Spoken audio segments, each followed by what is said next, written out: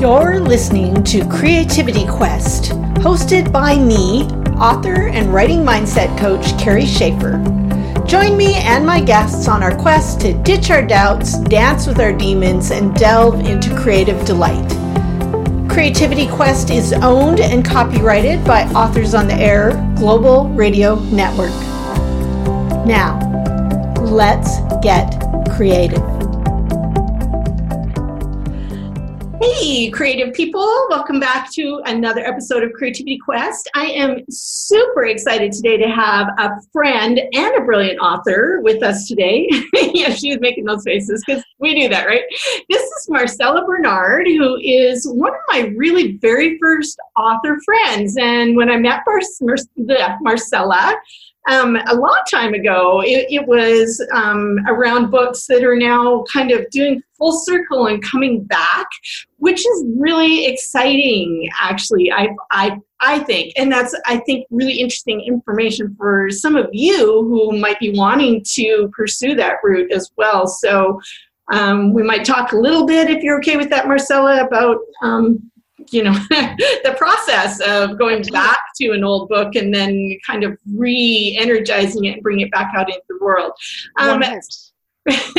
Oh, it's going to be awesome. I love the new cover, by the way. I did too. I was so lucky. I know. I looked at the old cover and then I looked at the new cover. I'm going to put a pickup for anybody who's just listening here. If you go to the sites, there should be a picture of the book. Definitely on my Facebook page at Creativity Quest, which in the old cover was kind of a very stylized, very sexualized kind of a cover. We do that a lot, I find. Do you want to talk about that? It was very male-gazy. Yes, I like it. The lightest way I can put that. And it was really an interesting kind of thing that they're going to put this cover on a romance novel that they mean to shelve in romance, with a cover where the heroine is designed for the male gaze. Like, okay. Right. Covers are a whole nother topic. That's a really fascinating thing. First, guys, before we get all carried away talking to Marcella, because I have all kinds of exciting questions and things I want to know and talk to her about. So I'm going to read to you the back cover copy for her book, which is re-releasing here shortly, and we'll be talking about that a little bit more. It's called The Enemy Within, and Marcella, it would be sci-fi romance, sci-fi... SFR, sci-fi romance. Sci-fi romance. Okay, so here we go. Here's the back cover copy. Horrific torture in an alien prison torpedoed Captain Airy Idyl's military career. Stripped of command and banished to her father's scientific expedition to finish a PhD she doesn't want, Airy refuses to fly a desk. She intends to have her command back by any means possible until pirates commandeer her father's ship and she's once again a prisoner. Perhaps this cunning captor isn't what he pretends to be. As far as Cullen, how do you pronounce his last name? Shaw.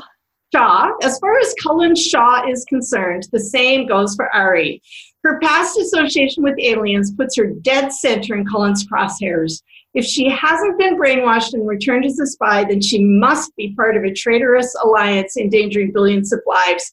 He can't afford the desire she fires within him. His mission comes first. He'll stop at nothing, including her destruction, to uncover her true purpose and protect what is his. So you can see right up, we have two very strong characters who are very driven by their mission and their goals, and obviously a little something else happening between them. So it's beautifully set up right from the beginning. And I meant to reread this, and I didn't have a chance to do it before this interview, but I read it when it first came out, and I loved it then. So I'm sure that I'm going to love it just as much or more now. So Marcella, do you want to talk about, did you make any substantial changes when you went back and revisited this book? In this one, no. There were not a whole lot of substantial changes. Now, the opportunity that I had was to go back and catch all of the repeated words, all of the repeated gestures, all of the things that didn't get caught during edits the first go-around. And that was satisfying. The one that really got me, because there's a when this book came out, it was a 2-book contract, and it released in 2010, the first time. The second book came out in 2011. Both books got picked up, and then 3 more. So it's a complete 5-book series. Right. So when all of this gets done, there will be 5. But when I got to the second book and my dev edits from my new editor came back, I had a chance to do some really substantial edits on that book, because there were a couple of scenes that, looking back at 2011, I kind of went, ooh, I wish I hadn't done that. So I got to undo it. Right. And then I got the dev edit that said, hey, there are 322 plus exclamation points in this work. Could we pare that down? So yeah, I don't know how that ever made it through Berkeley's edits, but it did. So exclamation marks were a thing for you. I once had an editor, I don't even want to say how many times this happened. He counted every time I used the word eyes. Oh, yes. In one of my manuscripts. It was really horrific. So that's all you could do when you get those notes is laugh. Well, after you cuss and throw things around and feel like crap for a while. Oh, yeah. Yeah, and after you call yourself an idiot, like, wow, did I really do that?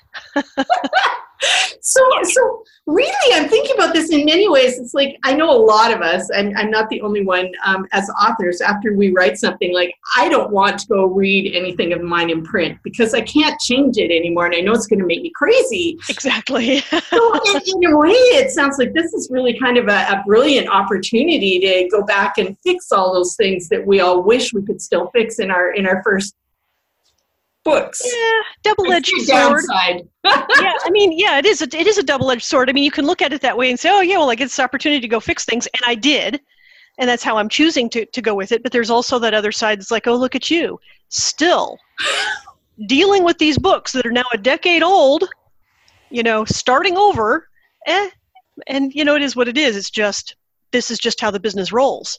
Right. So we need to talk about that. But before we do, a little bit about Marcella. So Marcella was published before me, and I was a little bit fangirly about her, actually, when I met her. Because we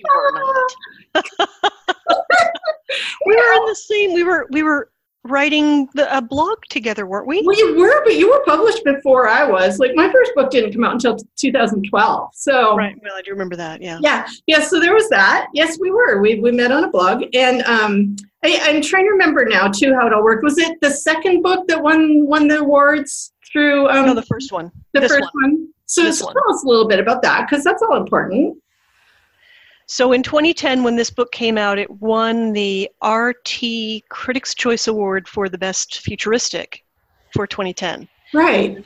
Then it finaled both in the Best First Book and in the Paranormal category for the Rita. Right. And the Rita, for those of you who may not know, if you're not into romance at all, or if you are a reader, maybe not aware, Ritas are a really big thing in the writer world. There's this beautiful little golden statue, and everybody gets all excited, and those are given out at the Romance Writers of America conference, where I'm going, by the way. In a couple of weeks, I'll be hopefully interviewing some authors for you from there, because it's my plan to try and hook up with some people and get them on the camera real quick. But it's a big thing. The first year I went to RWA and I saw the readers, like, oh, I want one of those, even though I don't write romance. I don't really write romance, yeah. Maybe I could. I actually was a very bad girl. There's a picture of me somewhere. There was a person behind me after the Rita Awards, and she was drinking, maybe celebrating quite a bit, and she actually left her Rita unattended for long enough that there may or may not be a picture of the photo op. Somebody else's Rita. So I feel like that needs to go up on your webpage. It probably should. There was a picture going around for a while. Yeah, I'll have to find that now, because that was an exciting moment. It's like, oh, look at me. I'd like to thank the Academy. Anyway, so very, very, very big thing. But then Marcella went through the frustrating and difficult and rather demoralizing thing that happens to a lot of us also as authors, where your publisher decides they don't want to continue your series. So I know you've been through that. Twice. And I know it was difficult, but here you are again. So, and you have had some other books out since then as well. Yeah. know.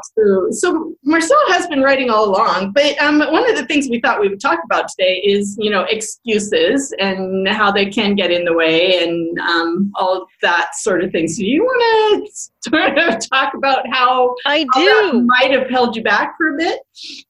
Well, it's funny. I mean, excuses are so pervasive and insidious. And you start thinking about, okay, why are you not writing? Why are you not doing your work? Why are you not doing the thing you profess to love the most? And I'll admit, I probably deserve some kind of an award for making my own excuses about that. I mean, there's always something, I mean, so you kind of know when you're talking about, I really want to do this, but, or you start with, I should, but, you start shitting yourself. And then, and the thing about it is that, okay, I'm an adult, damn it, I can get this all together. I can conquer my excuses. I can find a system and a way to put those aside and to tear down the barriers to entry. And that's how I kind of think about it, is that I have to create a system that works for me to remove my barriers of entry to the work. And if I can do that, for a long time, it looked like packing up my little laptop, packing it away in my bike, usually wrapped in a plastic bag because I lived in Seattle at the time, getting on my bike and riding to a tea shop where I would sit and camp for 4 hours and do my work, where I didn't have to worry about anybody else. Right. And that worked for you for a while. It worked for me for a while, and then we sold the boat, moved off, and a bunch of family stuff happened, life. And I've had to continually evolve and change my systems. And occasionally my systems required hiring a coach, which is what I did. I got to be one of your guinea pigs. Yes, you did. And it was awesome, incredibly valuable. It was incredibly valuable work. And so anybody, any author, any writer, any creative who's thinking about, hey, maybe I could use some help getting past my own thinking, which is really all that is. Hiring somebody to coach you through that and to walk you through some of that stuff, it's invaluable. It is money incredibly well spent. I do not regret a cent of that. Good to know. Yeah, no, I really don't. Hey, by the way, can I provide some kind of a plug for you later? No, it really was invaluable, and still is to this day. And it was invaluable enough that I continue to stick with. You've got a group, of people that you've coached. Great. Well, and actually work together. Since you brought that up, I'm going to mention that real quick. The group that Marcella's talking about is called the League of Legendary Writers, and really. What I've done is pulled in some of the things that have worked the best for people generally getting past their own thinking and their own blocks and excuses to be able to get to their writing sort of on a group basis. So we do write-ins together. We have virtual write-ins online. We encourage each other, cheer each other on, do some fun stuff. There's meditation that's posted pretty much weekly to work with as far as getting past your blocks and into your creativity, all that kind of stuff. So check it out. You can find it at, I wasn't prepared for this little moment, and I should be. Sorry, I've been off grid for a couple of weeks, so I'm like. I go to Facebook and I just look up League of Legendary Writers. I just type in League and you pop right up. So. Right. For anybody wanting to join us, though, there's actually a little registration process because this is actually a group that requires a little monthly fee of $15. So you can find that by just, you can try to join on Facebook and it'll tell you where to go, or you can actually go to rightattheedge.teachable.com. That's right. That's where it's at. If you're interested in joining, or just ask me. Easier. Yeah. Easier. Or ask me, because I'll direct you as well. Very gladly. So before, you mentioned a couple things, and I do want to talk to you about this. So you talked about, the one thing worked for a while, going to a tea shop, and then that stopped working. And then you talked about continually evolving in the process of finding the way that the writing's going to work. And I think this is a really important point. And I think people get hung up here because you may have found a process that works for you, and then it might stop working. And so, that Marcella is very, very right about that. When it stops working, then it's time to stop, look at the principles of, how do I get past my own thinking? How can I be creative about being creative about my excuses, and then continuing to evolve and move on from there. So anyways. Right, again, because life is going to change. I mean, none of us ever stay the same, and our circumstances don't stay the same. I mean, it's like I think that 10 years that I lived on that sailboat was the longest I have ever lived anywhere as an adult for any one length of time. Right. So we move. I mean, physically pick up and move. So many times, and every single time I have to reinvent a system. I have to reinvent a way to work. But the interesting thing about excuses is that once you have conquered your own, I have discovered everyone else will make them for you. Oh, yeah. How many times have you heard, well, you've had a lot going on lately? I mean, how many times have you heard that? Oh, right. Like everybody's... There was a photobomb. Cat right there. You have many. Yes. Yeah, if you're watching some video, one of Marcella's cats ran by. There will be a few. There are multiples. And that I found that too. Everybody's trying to let me off the hook with my writing right now because I've had a lot of personal stuff going on and some grief work. And, I think being kind to yourself and maybe dialing back a little bit, that's important. Off the hook.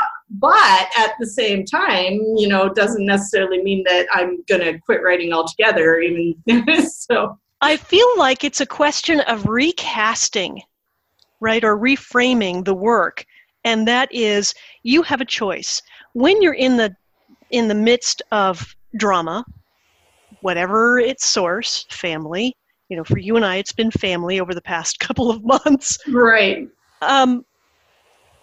You can choose to either just drop the writing altogether, or you can choose to say, this is my place of sanity, it is my place of refuge, and I'm going to go rest here a little bit and have a little bit of fun. Right. I get an hour a day, maybe 2 if I can squeak it out.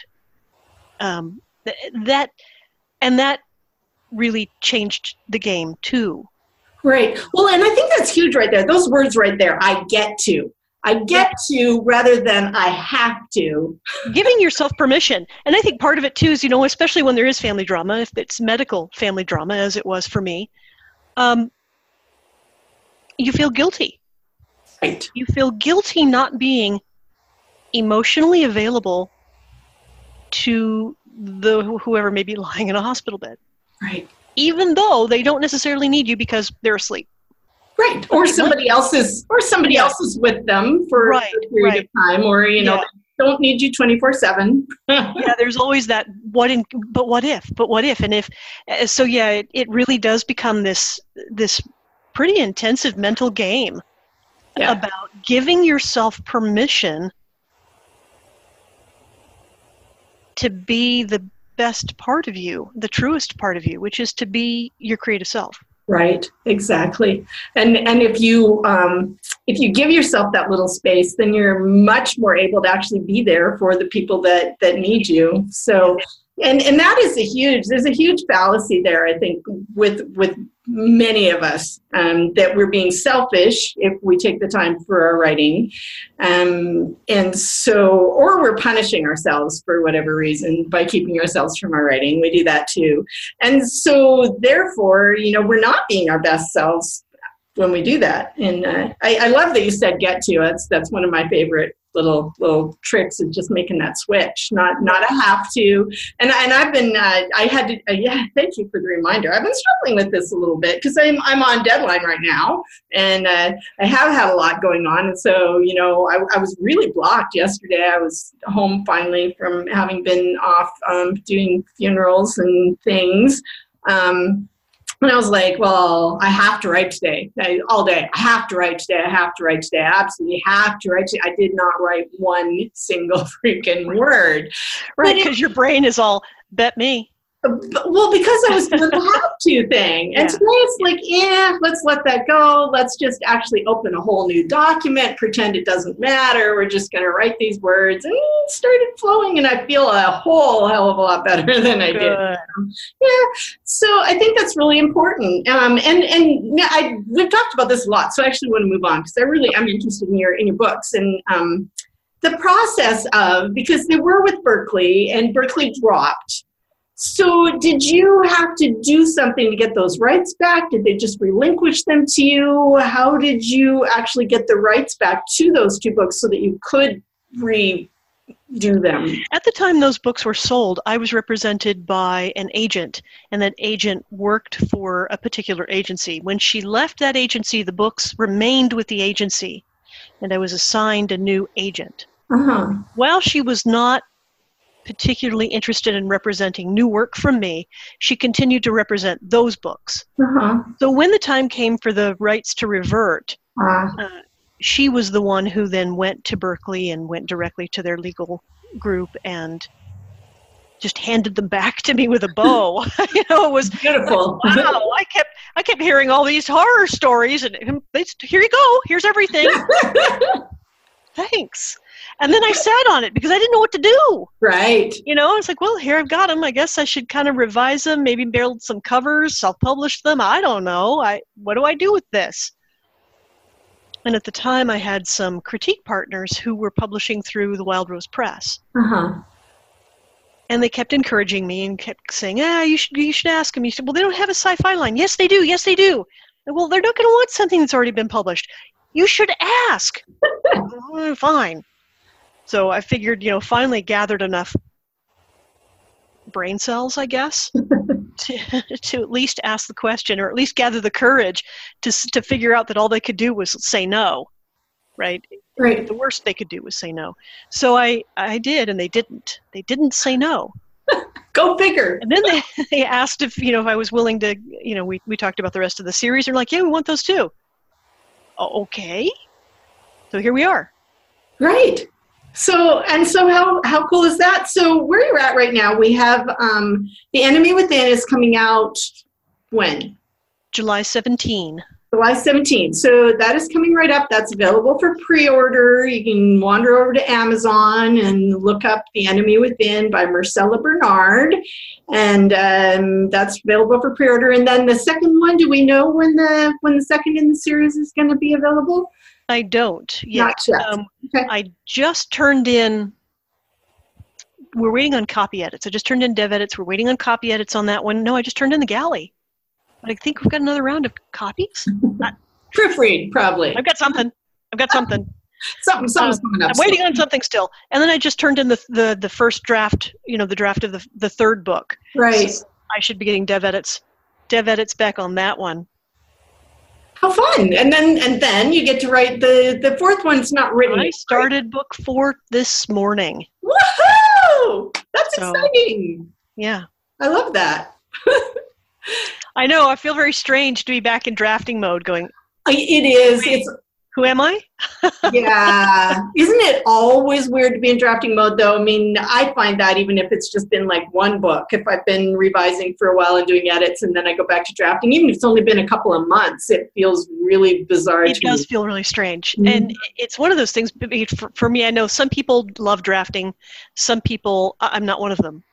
Drafting is like pulling teeth for me. I do my best to get around it, but editing is where I'm happiest. You tell me something's wrong, and my brain instantly starts going, and I can fix it. Yeah. But trying to actually get the blank page filled. Right. So the write-ins are lifesavers because I'm on a camera. You people can see me. So if I'm alt-tabbing out to screw up my time with, crap like Facebook, you guys can tell. So there is some, there's some honesty there. It's like, I actually have to be typing words. I guess I'll just type words. So you do actually kind of build up some. Right. past that initial resistance. Right. Yeah, that's one of the things I find very helpful for write-ins as well, is just kind of holding the space for each other. I'm here, I'm here to write, so that's what I better be doing. Little tiny bit of intellectual honesty, maybe. So, we have to talk about the cats. Do we? Oh God! Yeah, of course we do. Cats are, all right. They're a big part of my life. It's true. Yes. I have them in my world too. So how many do you have right now? You have the three boys, right? The Raven and Corvid and Crow. Yeah. Mm-hmm. You can guess what color these three cats are, probably. Yeah, you can guess what color those three boys are. Quillian is my 16-and-a-half-year-old. She is the last of a generation. The former group of cats, and she's the last. The three boys, Crow, Corvid, and Raven, were never supposed to stay. They were fosters, so they're foster fails. And at the moment, I have two more fosters, kittens that were dumped. One kitten, Percival, was dumped at a construction site here nearby. A neighbor trapped her 2 days before she was going to travel internationally. So then she put out this panic cry for help. Like, okay, I can handle it. And then someone dumped Aria, a little black and white Manx kitten, at our feral colony. I help manage a colony of feral cats in St. Pete. And because I know a little bit about medical, veterinary work and everything like that, I'm their medical. Everything. I don't, because Percival just got a urinary tract infection. They found, I kid you not, she went into heat. Okay, so one of the boys, they're all supposed to be neutered. One of the boys tried to mate her. She got this urinary tract infection. I go to the vet, and they come back and they tell me she has sperm in her bladder. Okay, somebody is either really confused about what tab goes in which slot, or the vet says, or she's a hermaphrodite. She has both sets of sex organs. I had no idea this was a thing. None. No, me either. And apparently it's not that rare. Can they impregnate themselves? The theory is no. She did not know. She had to go Google it. And then when she Googled it, it was not about cats, it was about humans, and the answer was no. So we're extrapolating that the answer was no, but we now have a spay appointment for Percival on Monday. Yeah. Wow. Okay, Crow saying hello. If you're only on audio, you are missing a beautiful, beautiful face with big golden eyes. So, Marcella, thank you for taking care of the cats in the way that you do. I know all of them, when they come to your house, they know they are in cat heaven. I don't know. The two kittens are still on medication in the mornings. Neither one of them, I'm not very popular at the moment. Yeah, well, they're still in cat heaven. So this has been fascinating, as I knew it would be. I love talking to you always about creative stuff, and I'm wishing you the absolute best of luck with this book when it comes out. I'm excited. Me too. I am excited. I'm frightened.